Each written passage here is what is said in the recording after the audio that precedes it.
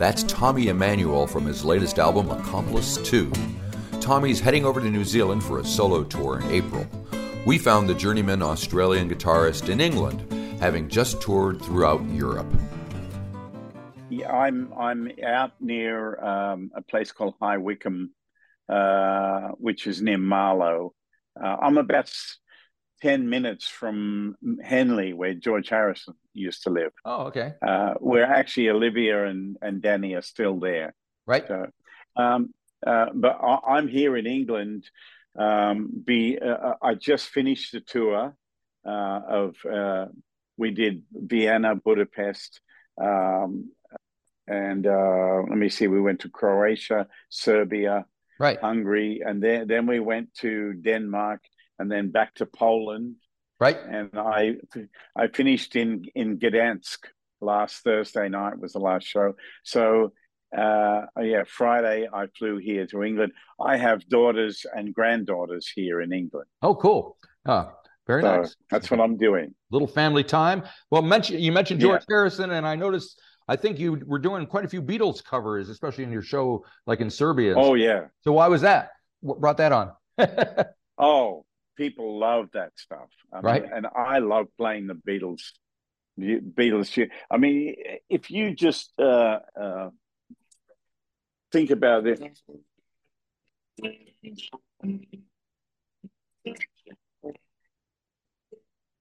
You know, just that riff, baby's good to me. Holy hell, it's powerful music. Yep. And so I usually do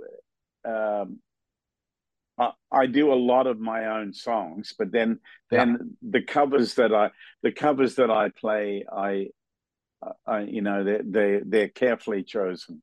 Gotcha. Carefully chosen. That's cool. And so you're coming to New Zealand in April of next year, which is why I'm speaking now. Okay. Have you been thinking about what you're choosing for that few days? I think it's 5 dates throughout the country. Yeah. Well, the good thing for me is that there's no opening act. I get to play 2 sets. Right. So that means that I can think about whatever I want to play. I can start out the night with new stuff that the people haven't heard before. Yep. And I can go into some of my older stuff. Or I can do it anyway. I never work to a set list. Cool. I always decide what I'm going to start with and just go from there. Okay, excellent. That's a good way. And is it solo, or you're not with a band, right? Just solo. Yeah, well, that makes it easy. The band's in here. Gotcha. Yeah, you mentioned the new album. I'm loving what I'm hearing. I love that track you did with the song you did with Molly Tuttle, the Townes Van Zandt. Oh yeah. Going out on a highway, gonna listen to them big trucks whine. Going out on a highway, gonna listen to them big trucks whine. That white freight liner's gonna steal away my mind. Oh yeah, Molly. Well, I met Molly years ago on an Americana cruise, and she came and heard my set and invited me to play in her set the next day. And so I said, what do you want to play? And she said, well, how about White Freightliner? And I said, I never heard it. And she said, it's easy, just follow me. And that's how I learned it. Just follow me. Yeah. So the version that you've heard on the album and that you've probably seen in the video. Right. That was us live in the studio, one take. Nice. Yeah. And did you both know that was the one as soon as you were done? Absolutely. Yep. Yeah. Yeah. Yeah. Basically, most of the things that I record, two takes is a lot for me. Right. I can usually get it in the first one. Yep. If I'm prepared, Right. When I go to the studio to record, I'm prepared. I know what I want to do, and I got new strings on. I got the sound how I like it. I put the headphones on. I'm in heaven. Right. You know. Right. And do you So, prepare also by thinking about how you're going to play the song itself, or listening to other versions of oh, it, of if it's a course. cover or something? Well, it depends what it is. I mean, the tracks, the Doc Watson stuff that I did with Billy Strings. Right. Billy and I both know all those tunes, but we'd never really worked out the arrangement together. So when he arrived, we had to nut out the arrangement. So it wasn't 20 minutes long; it was 4 minutes long, and so we played through each tune, and then I said, how about we start with Doc's guitar, and I'll start it like this, then you come in, you take the bridge, then I'll take it again, then you take the second bridge, then I'll take it. Now we'll go into Black Mountain Rag, and now we'll switch to harmonies, and all that came together in about half an hour.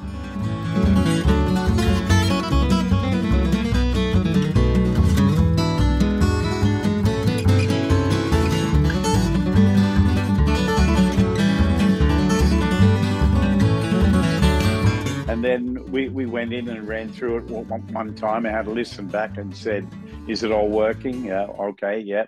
How about trimming that back a little bit? Right, okay, all right, let's go. And then we get it in the next take. I love it. That's fantastic. Yeah. Well, since we're talking about the album, I love seeing that Jorma Kaukonen is on there playing with you on. He is. What a great guy. He's got such a distinctive sound himself. You just know it's him.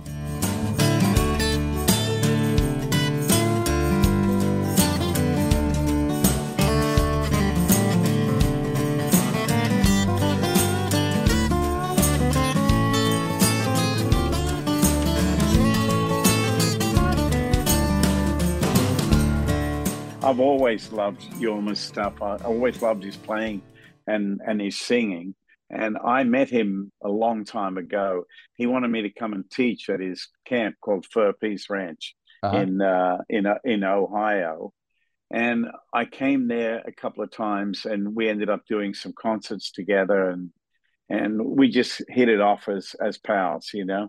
Right. And so he sang this song, Another Man Done a Full Go Around. Right. He sang that on the show one night. And I said, is that Reverend Gary Davis? And he said, no, it's Roy Bookbinder. Right. And Bookbinder was in the audience that night. And it was classic. And so I said, man, that song is awesome, you know. So we ended up doing it, just the two of us. And I overdubbed the guitar, the drums, and the bass later. Right. I made it into a band track myself. And what did Jorma think of that? Did you kind of He loved it. Yeah. Well, Jorma has his own idea of time as well. You know, like when he's sitting playing and singing, he kind of does what a lot of those old blues guys do. He'll speed up and slow down, or he'll push it to make it feel more exciting. So what I had to do was I had to just let him do what he does. Sure. And I played all my parts and solos and stuff. And then I took the track and put it into the computer and held some parts back a little so that I could slowly speed it up without you noticing that it sped up. Right. You know what I mean? Yeah. So, yeah. Sounds like fun. Well, on the subject, I see Michael McDonald, not exactly known for his blues creds, but here he is playing piano and singing with you. Your pillar of fire, you warm my soul. You're the place I run when the winds blow cold. The prayer I pray is that you'll never leave. It's because of you that I still believe. Oh my God, he was so good. He wrote that song during COVID, right? And sent it to me, and he said, "What do you think?" And I said, "I love this song, and I'd like to do it." And he said, "Okay." And so he sent me the final recording of him singing and playing piano with a little drum machine. right, just to keep time. And I then added real drums and bass and other guitar parts, and then I put backing vocals on, and then I did all the lead parts on my nylon string guitar. I did that last, so I wouldn't get in the road of the vocal and all that sort of stuff. Yeah.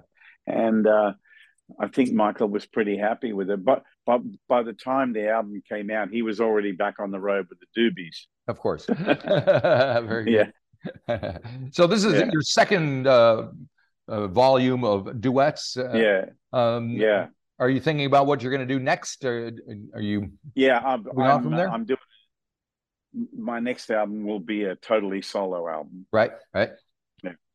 I got a bunch of new songs, and well, I'm hoping to write more stuff. To be honest, Marty, I'm hanging out to write more stuff. I'm just waiting for something to happen.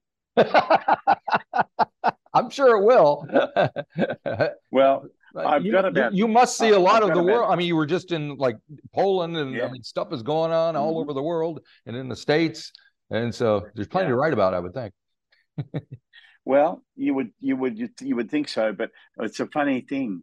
A songwriter waits patiently for something to happen that causes him to write. Right. You know, I've never been the kind of clock on and clock off songwriter. You know, I've never been that.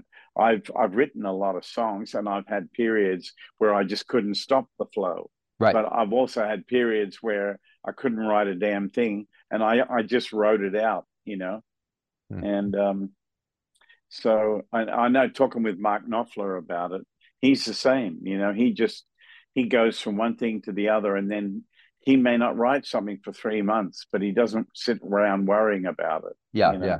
It'll come eventually when the time. It will. Just got to keep your keep the antennas up. Yeah, exactly.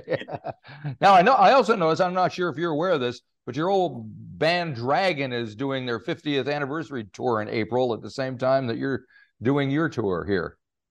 They are? Yeah. Oh, I didn't know. How wonderful. I hope Todd's going to be there playing bass.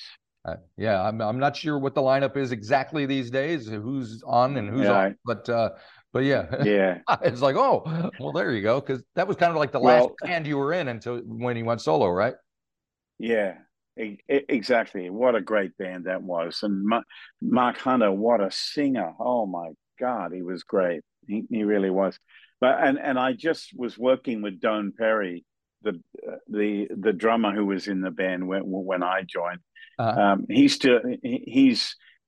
cutting an album with a keyboard guy named Vince DiCola, and they're making, wow, it's really unusual music, and I got to play on some of it recently. Cool. It was just great to hang out with him, and I had just seen Sharon O'Neill and Alan Mansfield the week before, and I spoke to Todd Hunter on the phone about a week before that too. So it felt like we almost all got together except for Mark. Right. Yeah. There you go. Well, you never know. Your paths may cross in April. I certainly hope so, because I could use a few bars of April sun in Cuba. Yeah, there you go. And did you guys tour with Tina Turner back in the day? Yeah, in '87. Man, we did 36 shows with her all around Europe, and we did 9 nights in Wembley Stadium here in London.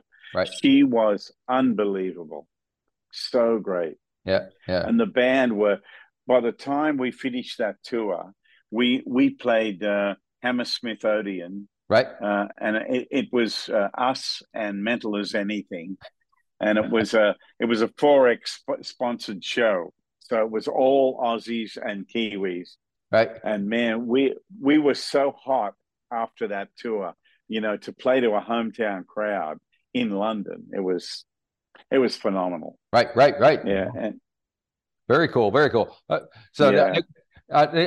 very cool getting back to your record. You know, you're playing with these youngsters, Molly and Billy Strings and all that. Yeah. As a guitar player, who do you kind of look is kind of an up and coming guitarist to watch? Do you keep an eye out for new talent and things like that? There's a lot of new talent back home in Australia. There's a lot of new talent in Germany, Italy. There's a couple of great young guys in Serbia. Really? One of them that plays a lot of my stuff and has a guitar like mine and dresses like me and all that. But there's also a young fella. He's now 19, but I've known him since he was 3. And he's a phenomenal player, and he's from Rijeka in Croatia. His name's Freno. And there's lots of talent, but places like Kentucky and Tennessee in America are full of kids who are playing the hell out of all this stuff. Man, that's amazing. Very cool. Well, it's good to see the stuff is alive and well, whether it's the blues or folk, or bluegrass or whatever. Exactly. Yeah, it's all happening. Everything. Very good. All right. It is. We're going to look forward to seeing you when you get here in April. Thank you, Marty. In the meantime, absolutely. Have a good holiday. Say hi to your grandkids and enjoy the family. Happy Christmas, brother. You too. Righto. Bye-bye.